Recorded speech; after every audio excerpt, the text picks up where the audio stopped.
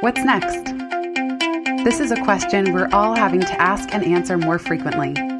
I'm Jenny Blake, your host of the Pivot Podcast and author of Pivot, The Only Move That Matters Is Your Next One.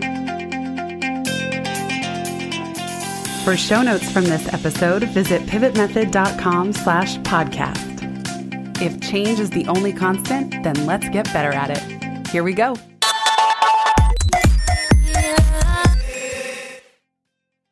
Hi, friends. As I recorded episode 212 on virtuous circles in building your pivot portfolio for career, side hustle, or mainly for solopreneurs, I couldn't help but bring you this excerpt of Pivot to Profit. This is the free 7-module bonus course that you get when you enroll in Momentum at pivot.love/momentum. And it's from the first module on business sanity by setting up a sound structure and foundation. This is an excerpt from a 90-minute video course that we did over Zoom, but there was a specific section where I talk about Jim Collins' Good to Great, the hedgehog concept, and the flywheel. So I wanted to bring you that excerpt to build on what we talked about in episode 212 on virtuous circles and help you push your thinking about this a little further. If you want to access the full Pivot to Profit course, pretty soon I'm going to be selling that as a standalone for $9.97. That will happen as soon as we get the enrollment overview page set up and live and public on my website. So if you want to get it for a fraction of the cost as a bonus for joining Momentum and get a whole lot more to help you build your ideal 6-figure heart-based business, I encourage you to head over to pivot.love/momentum. With that, I hope you enjoy this excerpt of the first module of Pivot to Profit. We don't know what blind spots we have. And I encourage you, although you know Pivot Method is a strengths-based framework, be looking for where might you have blind spots? Where might you be feeling discouraged or feeling like, oh, you don't need to know something, or something that's causing friction that you haven't shined the light of your awareness on yet. As we go through this whole class, whether it's this first module or 6 modules in, be looking for things that you could apply to yourself and celebrate the things you've already done. There's no possible way that every single thing I teach is going to apply to everyone at every moment in time. So if there are things you already know and you're already doing, celebrate those things. And you could even look for how you can optimize them even further. Think of business building as an upward spiral. We're often learning the same information. I'm finding it very fascinating to read the same books that I read 8-10 years ago. I'm just now rereading Good to Great, Jim Collins. It was one of the first business books I read when I started working at Google. And I'm reading it through an entirely new lens. So we may hear the same things. You may learn lessons that you thought you learned 5 years, 10 years ago, 2 years ago, but there's this upward spiral of increasing layers of sophistication and self-awareness of who you are and what you're here to do in the world. And then not only is there this upward spiral of knowledge, but society as a whole continues to unfold and develop. So even if you learned all about lead generation and marketing 10 years ago, it's just a different landscape now. So now you're going to learn about Facebook ads and podcasting and these technologies and systems and software that simply didn't exist or weren't in the zeitgeist 10 years ago. I talked recently on some class or a Momentum call or a podcast about the subscription economy. I believe it was in 10 streams of income. Well, think about that. Now people are more and more used to subscribing to things. But 10, 15 years ago, that wasn't the case. People were even wary to pull out their credit card and put in their credit card information online. And now that's assumed. It's a given. So there's not only your upward growth spiral, there's society, the economy, technology, innovation, and then there's reading the same timeless business concepts and principles and applying them to your new context. Also, be on the lookout for essentials. I'm going to share a lot with you. And part of the reason I'm doing that is because one of the things I love to do is search for information and synthesize a lot of different information. I actually like to know, what is everybody thinking? What are the 5 best-selling business books? What do they recommend? And how can we pull what we need? So don't feel like you have to do everything that we're going to cover. Look for the essentials. Heart-based solopreneurs, often your heart is in it. You maybe started delivering services, but now you know there's room to scale. There is room to create more systems. There is room to create a more repeatable, scalable business so that the business is not entirely dependent on you. And it might not mean that you want to go get venture funding or you even want more than one employee or no employees or 5 employees, but you don't really have visions of growing no matter what. I've done a lot of research now of blending the biggest business advice from books and businesses that are building 100,000 person companies all the way to entrepreneur-based business books and models. And what I'm going to try to do here is pull them together for us in this solopreneur bucket. I love this quote from Dan Pink. He says, "Mastery is an asymptote," taking us all the way back to calculus days. Mastery is an asymptote. It means that a curved line approaches straight. It approaches that straight line axis, but it never actually reaches it. Let this be a reminder to all of us in business building that business building and business skills is an asymptote. We can get better. We will probably never be there. There's no there. It's like saying you're done growing as a person. That's just not how life works. So we're here to live, learn, love, grow, and serve. So building a business, don't feel bad. Don't look at where you are now and feel bad. Like I've done that so many times. And I just think that we are all on a lifelong journey. And it's one of the best parts about solopreneurship and business building is always aiming toward mastery and knowing we'll never quite reach it, partly because of what I described with the marketplace always changing. So even if you master something once, definitely things get easier over time, but there's always more to learn. We talked in our recent Q&A call about the procrastination and perfectionism, the relationship between the two, another Dan Sullivan concept and book about the 80% solution. I forget the exact name. You can get better at getting out of your own way. And I think that's a big skill that you get to keep. Like the faster you get at getting out of your own way in terms of building the business and learning what you need to learn and implementing changes, the better off you're going to be, the easier it will be to navigate change moving forward. So that's why I'm not even emphasizing a lot of the mindset piece in this session, because I feel like you just gotta get out of the way a little bit. Like we could sit and we could dwell on the mindset and how you got to think, but also, if you just know what to do, if you just know a little bit of the structure you're trying to set up, it will create so much ease and you will have more mental space and capacity. Be proud of being someone who has the courage to have ideas, to put them out, and to generate any amount of income or side hustle money for yourself. One of the best parts of business building is the constant learning. And I really believe that you are your best asset and these skills will serve you for the rest of your life. So if there's anything I'm saying today that feels overwhelming or shackly, as Martha Beck would call it, shackles on, like, oh, that feels like a drag, stick with it. Because I really believe if you can get some of this down and reduce the intimidation factor and reduce the uncertainty, that you are going to be building the best asset of all, which is actually not your business, it's you. Because if anything happens to your business, you get to take it all with you. And the more you invest in yourself and your knowledge and your clarity and your time and your freedom, this will serve you the rest of your life. And I think that's the exciting thing. Isn't that one of the things that brings us all to solopreneurship? And heart-based business is serving others in the process.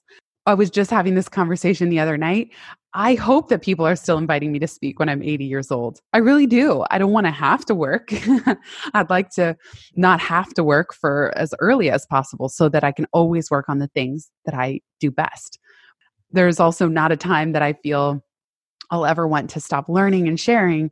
But I think it's really nice. And the optionality that we're trying to build for ourselves is that you don't have to work, that you get to work and you can work on only your zone of genius. What is the formula for solopreneurship? Of course, we can never have a true formula, but I believe it boils down to something like this. There's the founder, that's you. There's your unique vision of what's needed in the world and your unique genius of what you are uniquely skilled at and what problems you like to solve in your way with your worldview and your life experience at this moment in time.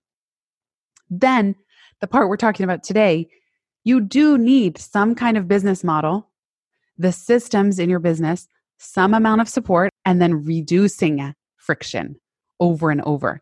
Now, all of these are an evolution.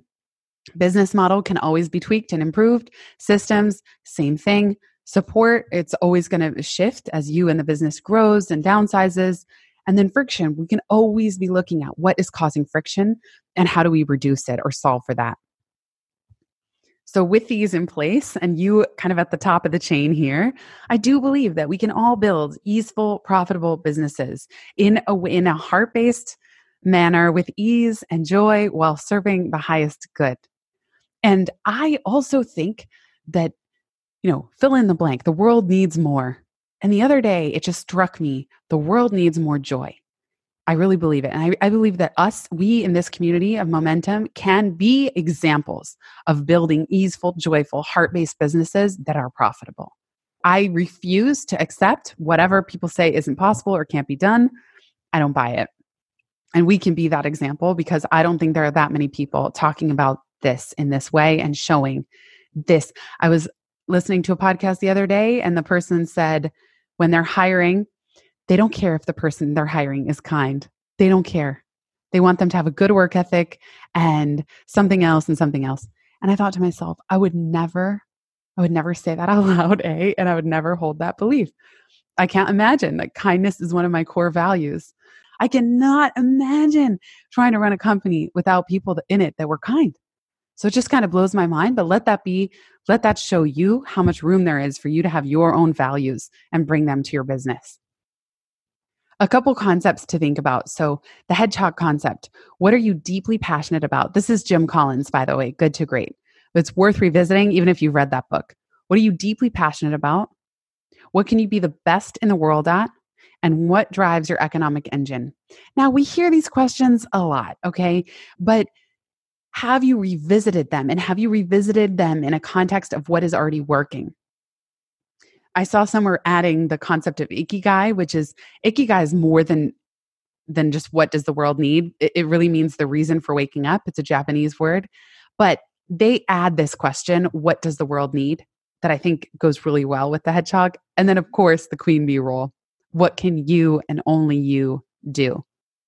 So none of you are starting from scratch. I encourage you to not think you're starting from scratch. Oh, what am I passionate about? But of your current pivot portfolio, of your current activities, what is working the best? What could you become the best in the world at? And that can be an intimidating question, of course. So to me, that question really encourages specificity because can I be the best keynote speaker? No. I mean, maybe, but no, let's be honest. But I could be the best at being a heart-based or a female entrepreneur, heart-based business owner. If I get really specific, I think I hear a lot at conferences, people say, oh, that was so refreshing. You're so authentic. You're so encouraging. As if they're surprised, they're not really getting this. I was on a panel the other day with 2 or 3 other women. They just took it all so seriously. And then I'm just all about let's have fun with this. So, and then what drives your economic engine? Really, truly think about that. What has already paid the bills and what do you think has the best potential to pay the bills, but in a joyful way? And what does the world need? So I told you earlier, I got that hit. The world needs more joy. And even the business building world, even the entrepreneurship world, I think needs more joy. But truly the world, how would you fill that in? These are beautiful questions, as David White would call them. You've got to live the answers. Let these simmer. Write them on a piece of paper. Tape them to the back of your front door or your office door, wherever you're going to see them. Keep living these questions. So another Jim Collins principle is the flywheel effect. Maybe, like me, you read Good to Great and you heard, yeah, the flywheel. And you kind of know the flywheel leads to momentum. But let's read this together. No matter how dramatic the end result, good to great transformations never happen in one fell swoop. There is no single defining action, no grand program, no one killer innovation, no solitary lucky break, no miracle moment. Rather, the process resembles relentlessly pushing a giant, heavy flywheel, turn upon turn, building momentum until a point of breakthrough and beyond.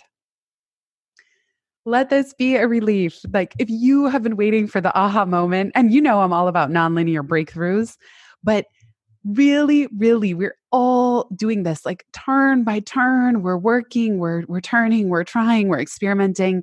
And then eventually you do reach this flywheel effect, this point of momentum, or as Malcolm Gladwell would call it, this tipping point where the flywheel is just going on its own volition. How do we get there? I read takes less than an hour. He calls it the Flywheel Monograph. I'm going to put it in the resources at the end. He wrote a separate mini book just on the flywheel concept. And in it, he shares this diagram that the Amazon flywheel is they give low prices on many offerings that will then increase customer visits, attract third-party sellers, expand the store and distribution, and it grows their revenues per fixed costs. Like they're never raising their costs to do this. And even if you would include Prime in here somewhere, Prime has been a huge part of their flywheel. Now, when I read business books like this, I think, okay, that's great, Amazon, but how am I supposed to do this?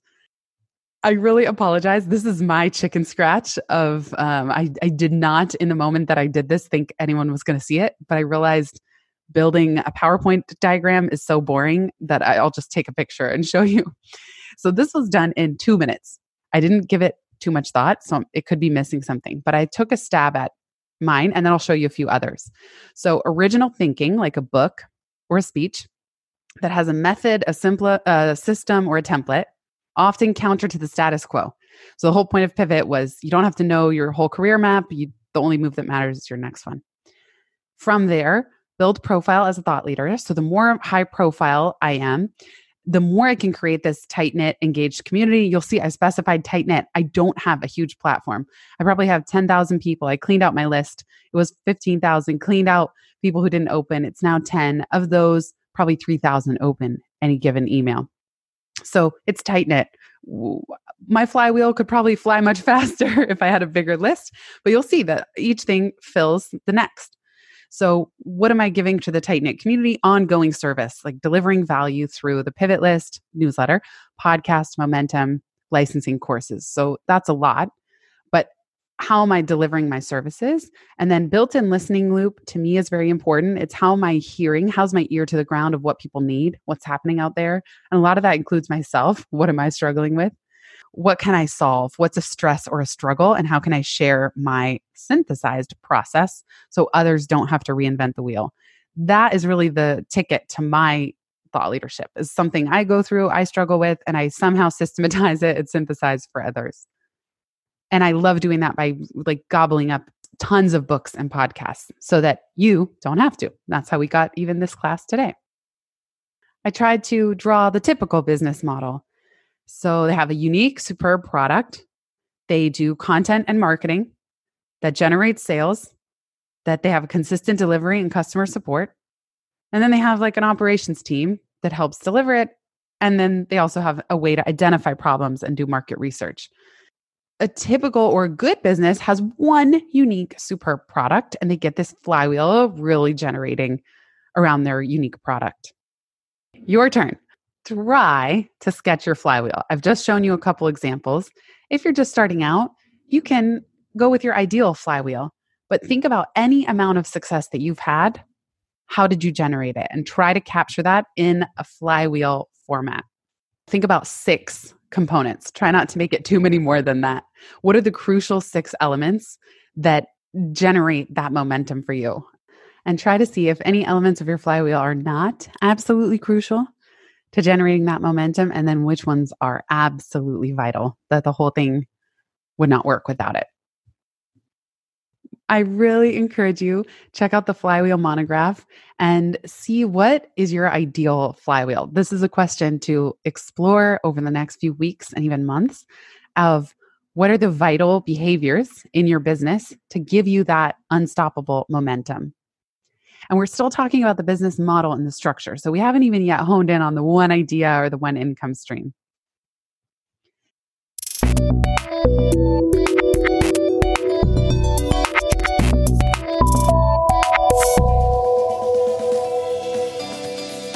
Thanks so much for listening to this episode of the Pivot Podcast. Make sure you don't miss an episode or my insider tips and templates by signing up for Pivot List, a curated twice monthly newsletter where I share the inside scoop on what I'm reading, watching, listening to, and the latest tools I'm geeking out on. Sign up at pivotmethod.com/pivotlist. Get show notes from this episode at pivotmethod.com/podcast and connect with me on Twitter at Jenny_Blake. Remember, build first, then your courage will follow.